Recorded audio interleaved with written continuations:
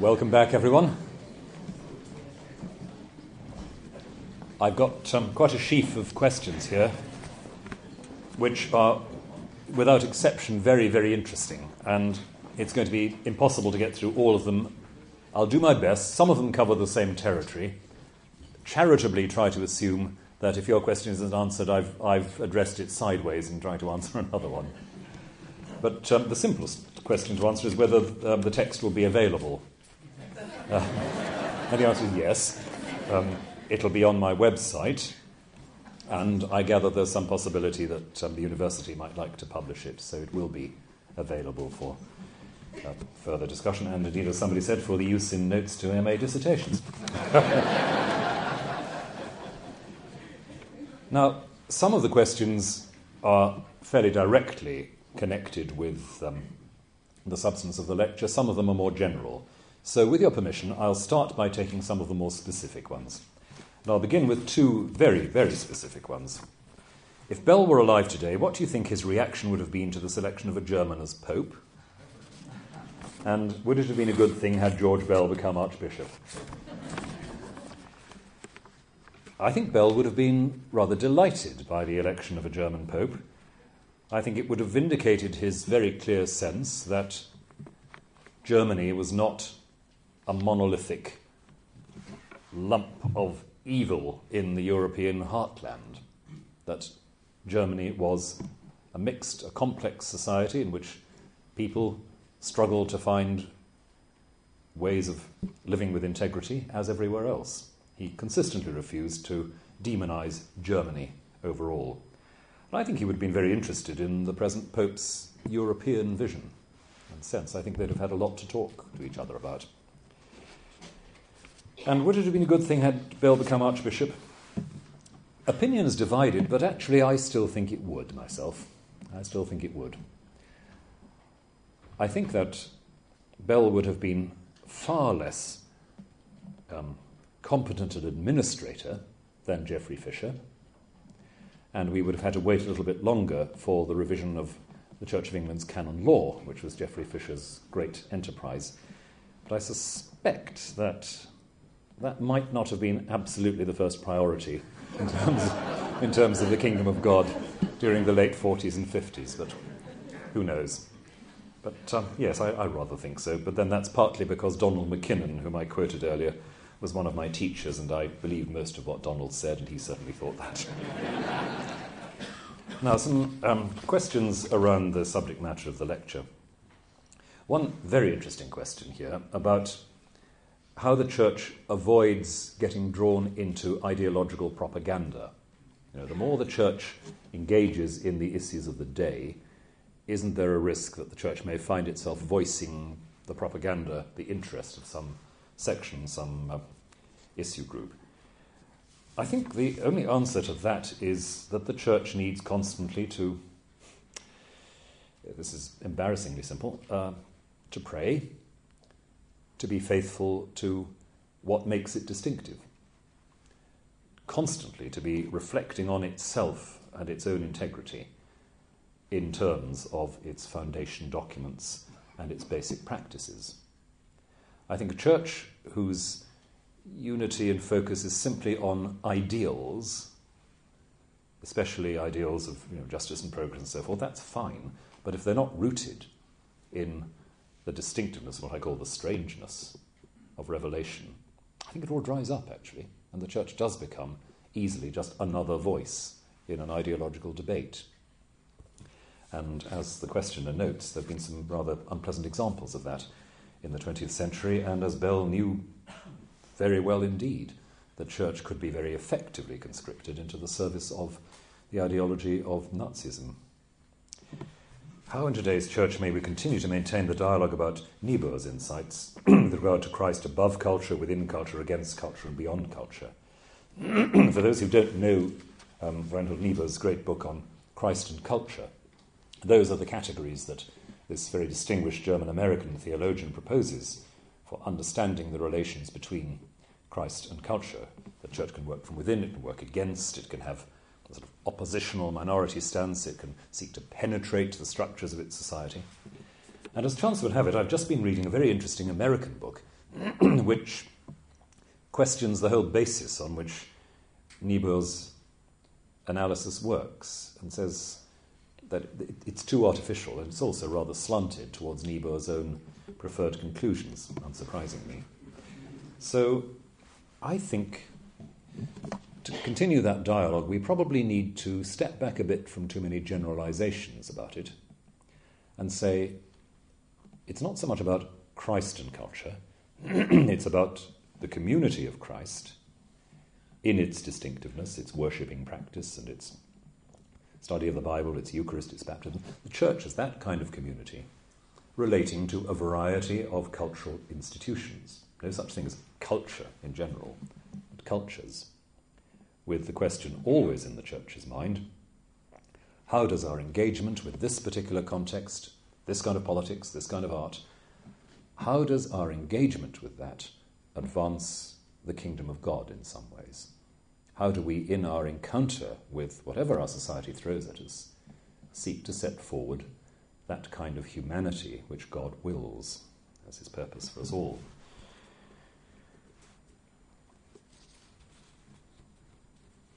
There's a note here about how representations of religion are still a significant part of what you might call the heritage business. Is that a valuable commodity or potentially damaging? The answer, I think, is both.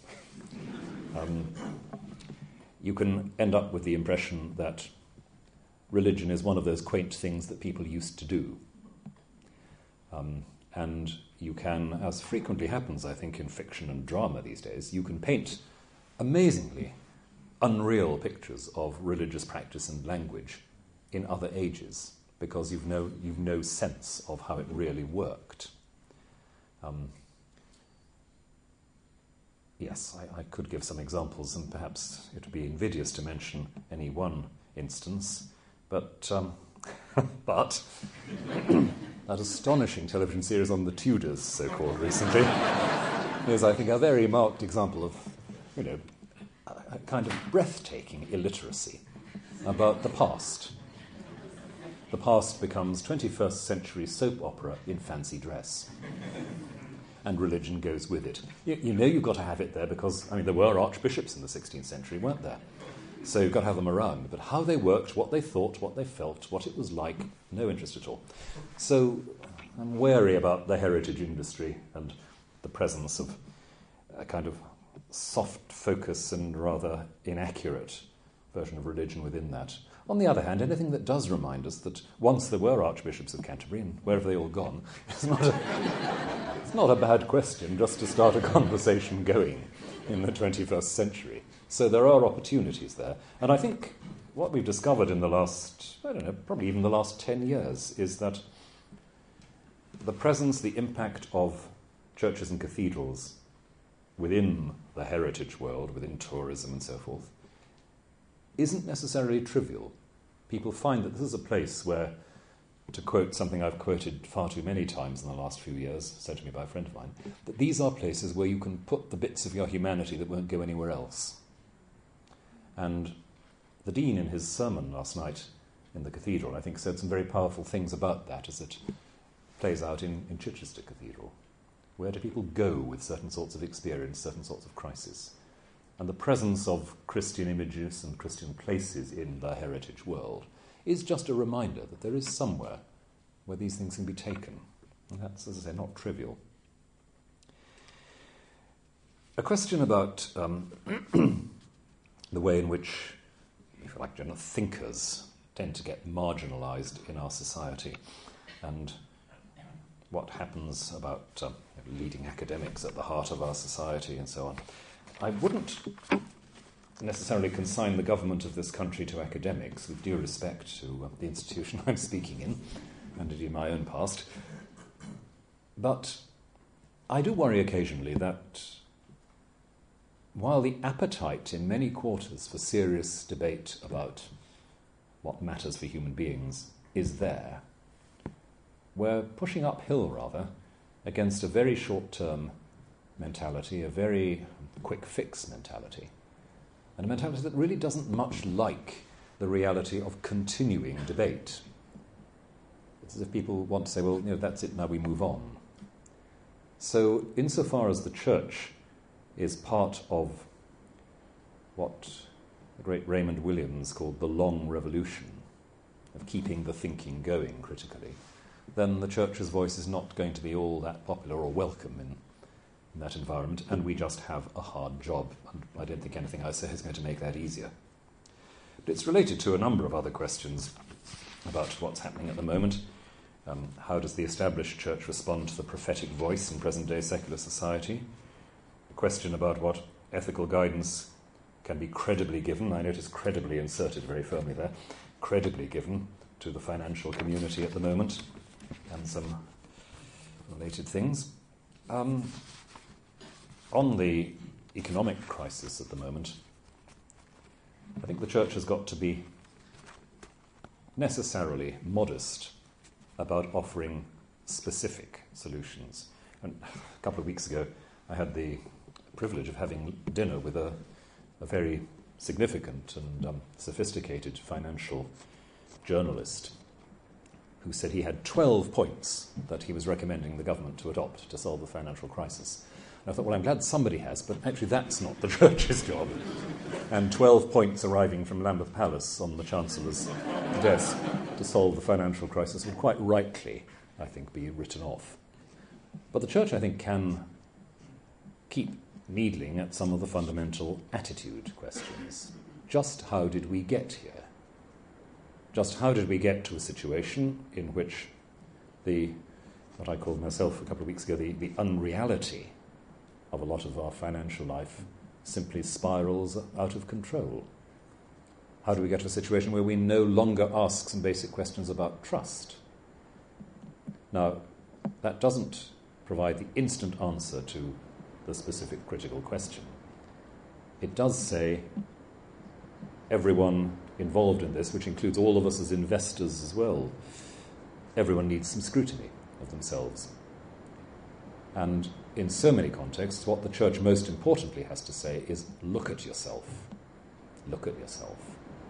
And take the time that needs.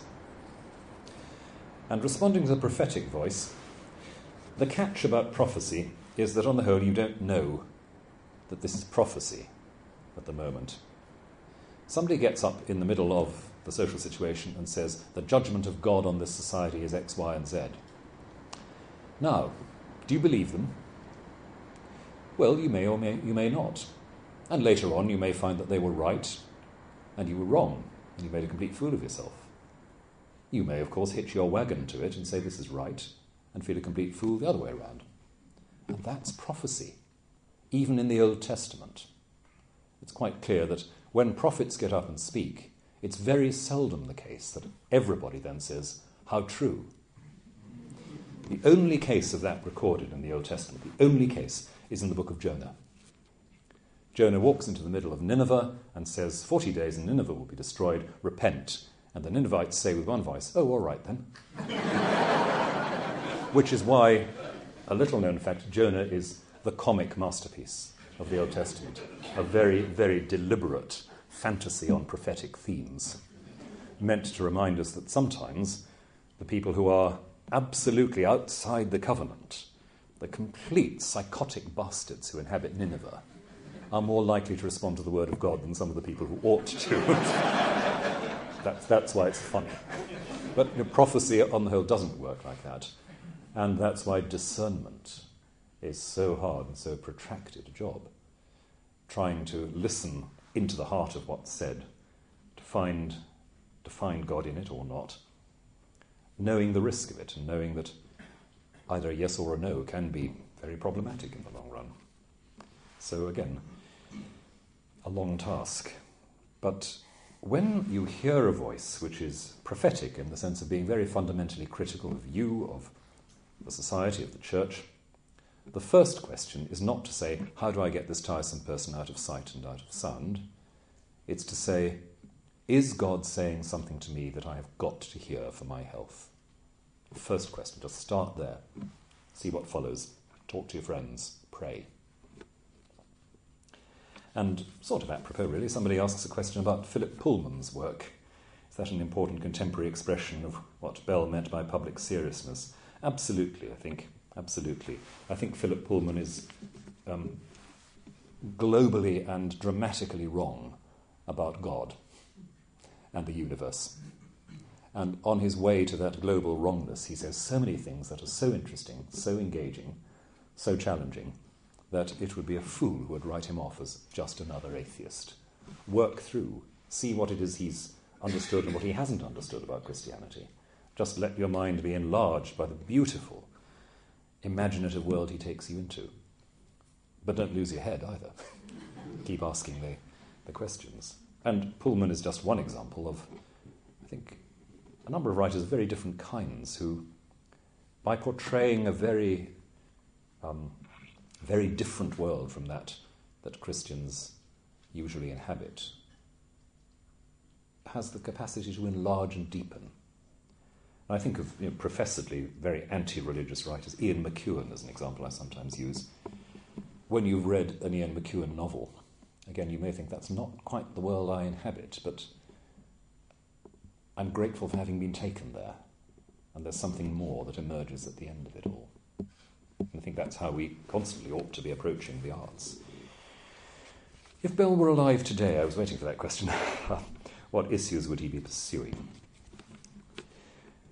I think on the basis of what we know of him, he would have been profoundly concerned about how we treat asylum seekers, detainees in this country. He would have known, I think, as we all know, that it's not a simple question to sort it out. He would have known also that there are some aspects of that system, especially as it affects children and young people, that are intolerable. I think he would have focused quite a bit on that.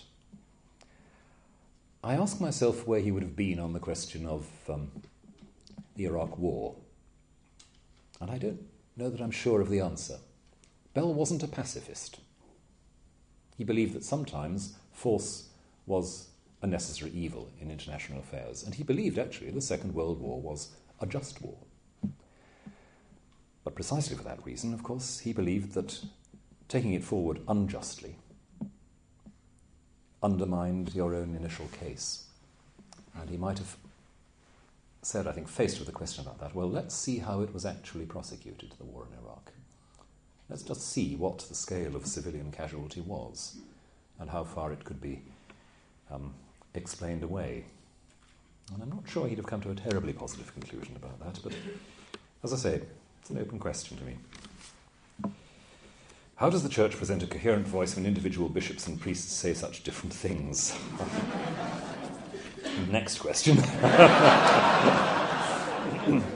Well, the Church, because its leaders are fallible and sinful men and occasionally women, just like everybody else, it's actually rather unusual for the Church to speak with one voice on certain matters. Sometimes, when bishops are in conflict over what seem to be rather major or fundamental matters, it can be an embarrassment. But it's the kind of embarrassment that can only be avoided if you only have one voice for the Church. And I think not even the most Orthodox Roman Catholic would believe you ought to have just one voice for the Church. So it's a risk that you run. The discernment always has to be testing what any bishop or anyone else says in the light of that bishop's place in the whole scheme of Christian tradition and understanding. Not just how I feel or how the vicar feels or how my best friend feels, or the fact that I don't like the bishop's face on television or whatever. Just put what's being said into that wider context. Test it with other Christians. Work at it. I'm sorry, so many of the answers seem to be about taking your time and working hard and, well, welcome to reality. That's how it is so often. How can the Church manage its task of serving and reshaping culture, given the violence and immorality in populist drama, without the Church being denounced for liberalism or dismissed as a modern-day Mary Whitehouse? Well, how indeed.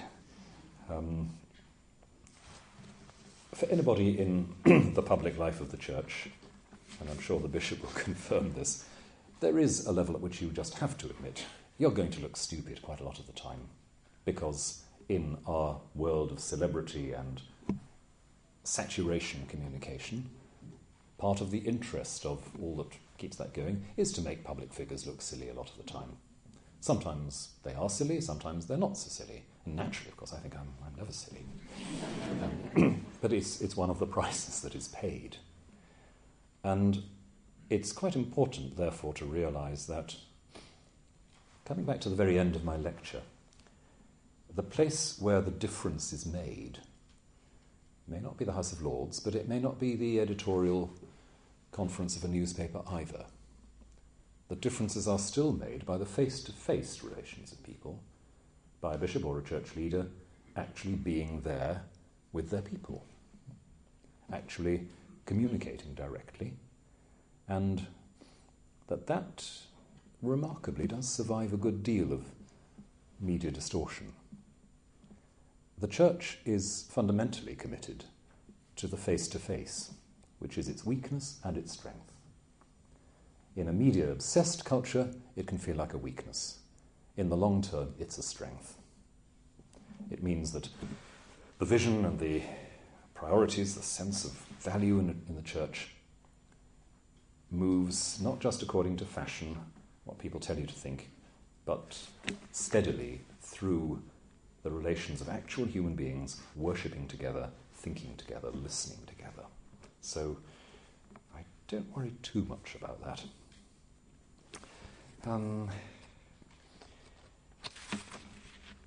There are a good few more I'd love to tackle, but I think I ought to move on to a couple of the more general ones. Perhaps, yes, just two others here. One is about Bell and the visual arts, which is a very good question. I read Professor Christopher Frayling's lecture on this a little while ago, and that was a spectacularly interesting account of Bell's work with the visual arts. I think, again, his taste was often conservative, but he encouraged risk. And I think the role of Walter Hussey here, really under Bell's encouragement and patronage, is part of a very interesting and very good story about the church and the arts.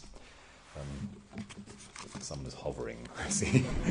So, a couple of quick answers to the general questions. Do I agree with Thomas Carlyle that wonder is the basis of worship? If so, do atheists lack a sense of wonder and thus imagination? I do agree with Thomas Carlyle on this at least. And one of the interesting things, of course, is that an atheist like Philip Pullman quite clearly can evoke a sense of wonder and deliver an imaginative world of huge richness. It's connecting that wonder, I think, to love.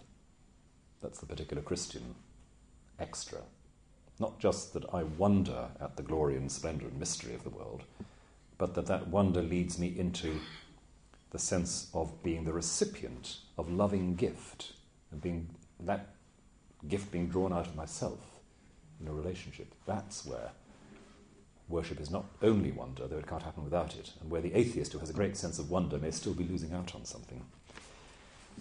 And questions about public seriousness. Is it possible?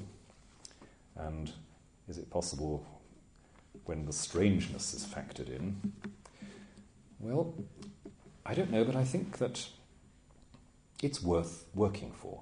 I said at the beginning of the lecture that Bell had been described as someone many of whose commitments didn't succeed, but even if he'd known that they weren't going to succeed, he'd still have got on with them. Public seriousness is something that's worth fighting for, whether or not we manage to deliver it. And the very last two questions, I think. One is a nice specific one from someone writing a PhD on the future of the church in Southampton. What compelling aspiration would I hope that the deanery should achieve over the next 5 to 10 years? That's an invitation to generalise entirely out of my experience, so I'll do it,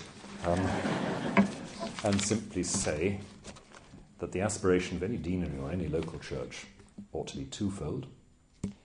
It ought to be constantly reshaping itself as a learning church, a church that believes it's possible to grow into the understanding of God, and it ought to be a church that's seeking always to be credible, to have integrity and plausibility in the eyes of its neighbours through what it does with them and for them. Why do I believe in Christianity, not any other religion? Have I ever had times of not believing in God? Ask a couple of people. I don't think I've ever had a time of not believing in God. As I said, I think it was in an interview recently, there have been times when I'm not at all sure what I've been believing in, when I've been believing in God, and I can't see my way at all clearly. But I've never felt the bottom's completely dropped out of that. But why Christianity, not any other religion? It's not as if one ever comes to religions as a shelf full of products, saying, oh, I'll have that one. But why do I stick to it, having been brought up in it? Because I believe that Christianity, in its commitment to the absolute centrality of relation within God and gift, the Father, the Son, and the Holy Spirit, bestowing life into each other eternally, that is an absolutely unique, revolutionary insight which transforms how we see personal reality, being itself, and the possibilities for this world. I don't think any other faith has that vision at the heart of it, and that's the vision I want to give my allegiance to. I could go on, but let's leave it there. Thank you.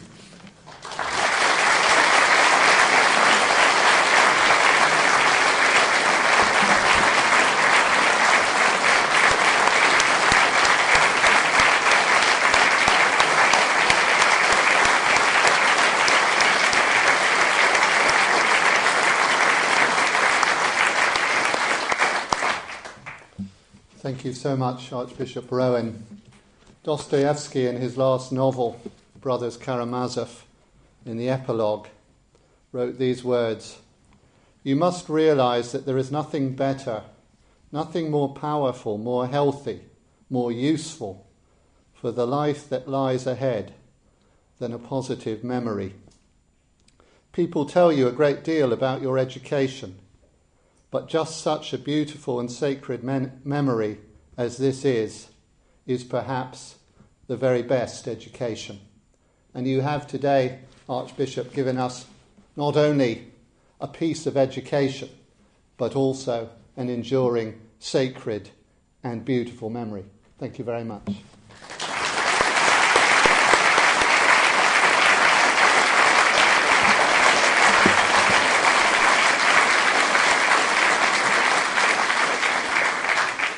May I present you with a book of George Bell's poems, which has just been produced, just published by the university as a memento of this day.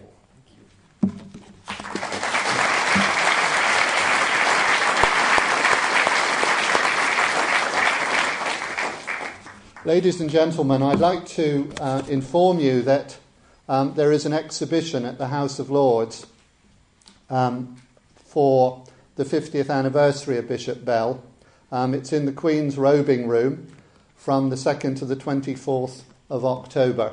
So if you're able to get to London, I think you will find, particularly after the Archbishop's wonderful lecture, this is a particularly interesting exhibition.